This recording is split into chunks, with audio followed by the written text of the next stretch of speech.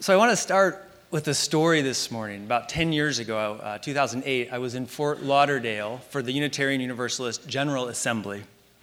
And the Reverend Forrest Church was one of the speakers. He had just published a book called Love and Death, My Journey Through the Valley of the Shadow. And it was a particular moment. It was a very poignant moment, you see, because Forrest Church knew he was dying. He had esophageal cancer. He knew he had a couple of months to live. He'd written this book, and he was at this General Assembly sharing his reflections and thoughts, the key themes of his life and ministry, these thoughts around love and death. He reminded us in that lecture that death is not life's goal, only life's terminus. The goal is to live in such a way that our lives will prove worth dying for. He went on to say, this is where love comes into the picture. This is where love matters. The one thing that can't be taken from us, even by death, is the love we give away before we go. Said another way, the essential work of our lives is to learn how to receive and how to give the deepest love possible. Nearly 10 years later, this book and this lecture, this moment at General Assembly in Florida, they are still with me. And what I want to explore with you all this morning is this question. Are there limits to the love we can receive? Are there limits to the love that we can give away? Or is love the ultimate renewable resource limitless in its potential?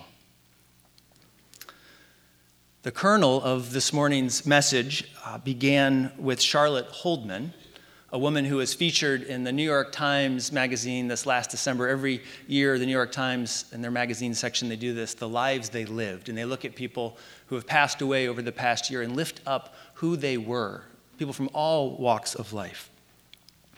According to this New York Times piece, and I'm quoting, Charlotte Holdman, this woman that captured my imagination, she developed the field of death penalty mitigation, a dry, abstract term for the fascinating practice of humanizing defendants enough to keep the state from killing them. Her clients, a huge range of clients, they've included Jared Loughner, the gunman who shot Gabby Gifford and other people in Arizona, Eric Rudolph, the 1996 Summer Olympic bomber, and Ted Kaczynski, among many others. The piece in the Times continued, Holdman believed that monsters, as the state painted her defendants to be, she believed that monsters were made, not born. And one question animated her life, one single question. What happened to turn you into a person capable of doing this? This piece went on to say she understood that if you dug deeply enough into a person's history, 2 or 3 or maybe 4 generations back, you would find the original wound. And if you understood the wound and traced its effects downstream, you would care enough to preserve a person's life. End of quote. It was this eulogy, really, the story of her life that got me thinking about giving and receiving love, got me thinking about the limits of love or limitless love. Because surely Charlotte Holdman represents the far reaches of how love can show up in the world. With fierce, dogged commitment, Charlotte wanted to find and understand the original wounds in someone's life or history so that compassion, love, might emerge and then preserve that life. I found Charlotte's story to be incredibly compelling. I learned, and I'm quoting again from this article, she saw the death penalty, especially the racist, classist ways it was meted out in the United States, as the ultimate human rights fight. She did not argue her client's innocence. She didn't stand before the judge or the jury or others and say they're innocent, but she would do anything she could to keep her clients off the lethal injection gurney or out of the electric chair. What is it? What is it in the human heart? What is it when the majority of a society agrees that person is a monster and someone is compelled to say no? there's more to that story. Charlotte Holder's story reminds me of the work of Sister Helen Prejean, particularly as it comes to life, her story in the movie Dead Man Walking. This is a movie a couple of decades old now, but it's based on some of her work to abolish the death penalty. In this movie, Sister Helen Prejean, played by Susan Sarandon, befriends a so-called monster, a seemingly worthless human being on death row. His name is Matthew Poncelet, played by Sean Penn. Poncelet is in prison for murder. He's not particularly likable. He's sexist. He's a racist. He continues to profess his innocence. He doesn't take any responsibility for the crime he's committed. Despite this, Sister Helen Prejean works to have his death sentence commuted to a life in prison sentence, and she begins to serve as his spiritual advisor, coming in and meeting and talking with him. The appeal is rejected, and Poncelet is scheduled to be executed. And in this critical moment, Sister Helen Prejean doesn't turn away from Matthew Poncelet. Instead, holding tight to the words from the book of Matthew, I was in prison and you visited me, she embodies a love that allows her to say to him, when you're in the execution chamber, when you are there, I want the last face you see in this world to be the face of love. So you look at me when they do this thing. I'll be the face of love.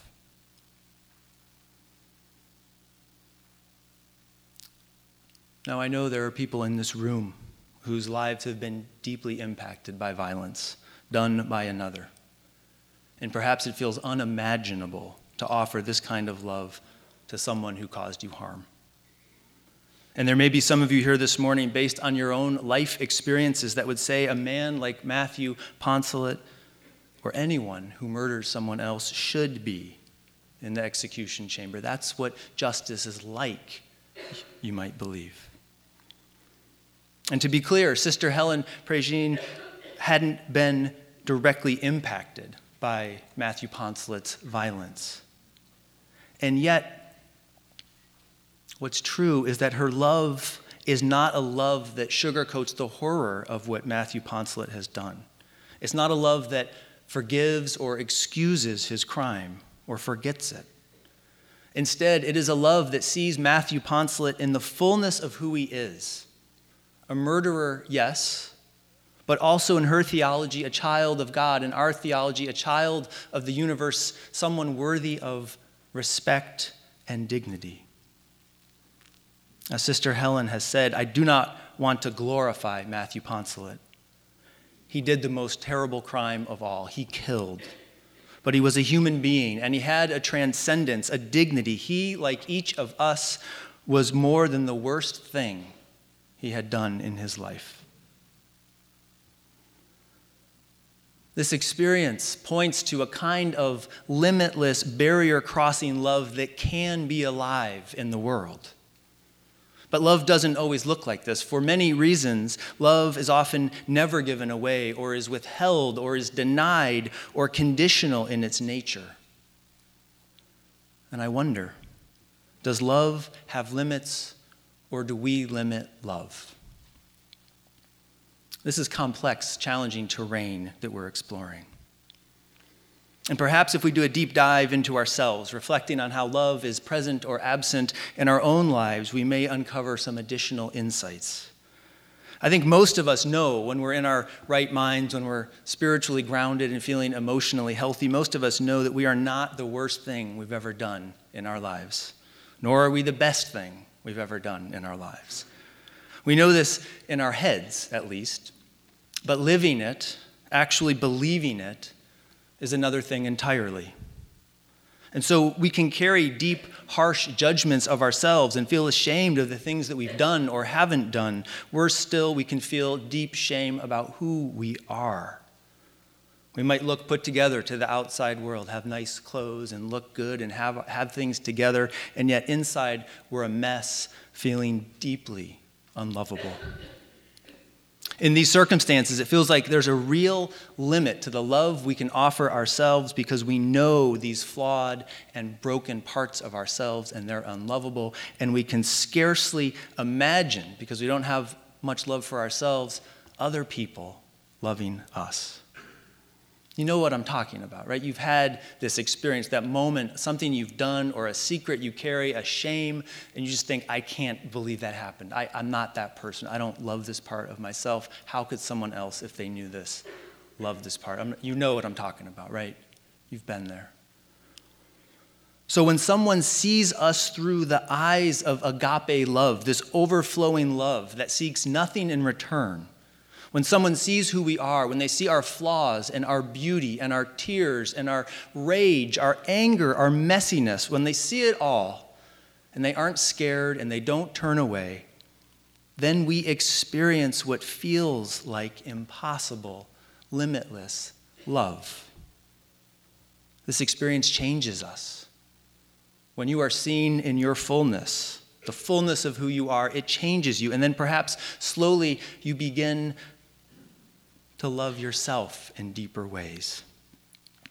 When we are held in that kind of love, our very being changes. I believe this experience of limitless love is one of the things that can happen in our circles, in our Soul Matters circles, our newcomer circles, these spiritual practice circles. In these circles, participants engage in the deep spiritual work of just being present, of listening deeply, of authentically showing up to one another. And saying, through their presence, through their attentiveness, I see you. I see your grief. I see your struggles. I see your joy. I see your spirit. And I hold you in this sacred container we are making. In our circles, we can become the faces of love for one another as we embody a love that doesn't want to be limited. And when I think about the ultimate expressions of love, as they have been articulated and demonstrated by Jesus and by Charlotte Holdman and by Sister Helen and by Dr. Martin Luther King Jr. and so many others, what strikes me is that it's not conditional. Their words about love and giving away love and loving, they're not conditional. They do not say, well, I'll be the face of love to you if you act in a certain way. They don't say, love your enemies, but only love the ones that are just kind of sort of semi-enemies. And like the real enemies, you can just keep hating those guys. That's fine. They talk about this unconditional love.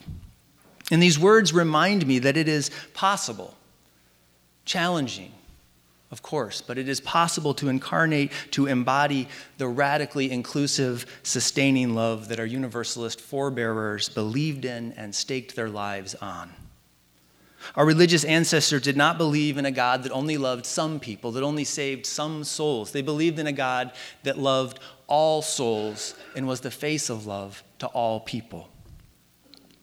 And while we may not always feel capable of doing this ourselves, our religious ancestors and countless others remind us we have the capacity to be bearers of such unconditional love and to carry it into places of despair and fear and hopelessness, and to have that same love be carried to us when we're in a place of despair.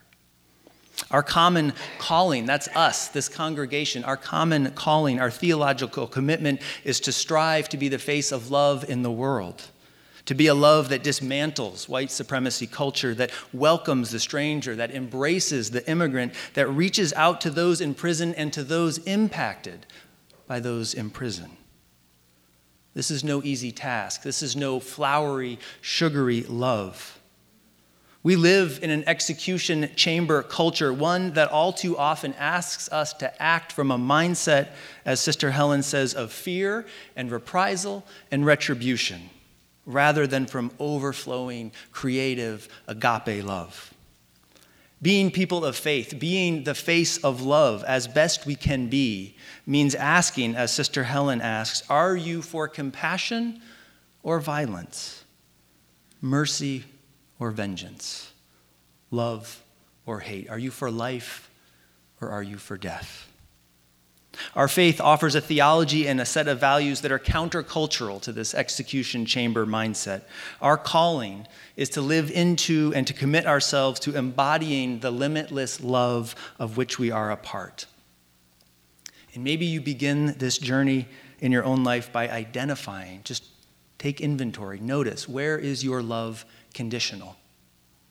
Is it conditional with a child, with your partner at times, with a friend? Why is it conditional? Is your love only available or present if there's a certain outcome, a certain set of behaviors that are worthy of your love? Start there, notice, or maybe join a circle and then with real deep curiosity, bear loving witness to your own life and the life of those in your circle.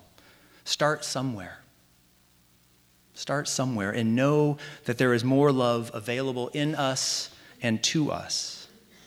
Have courage. Have faith. Know that you are loved and that the love you give away never dies. Amen.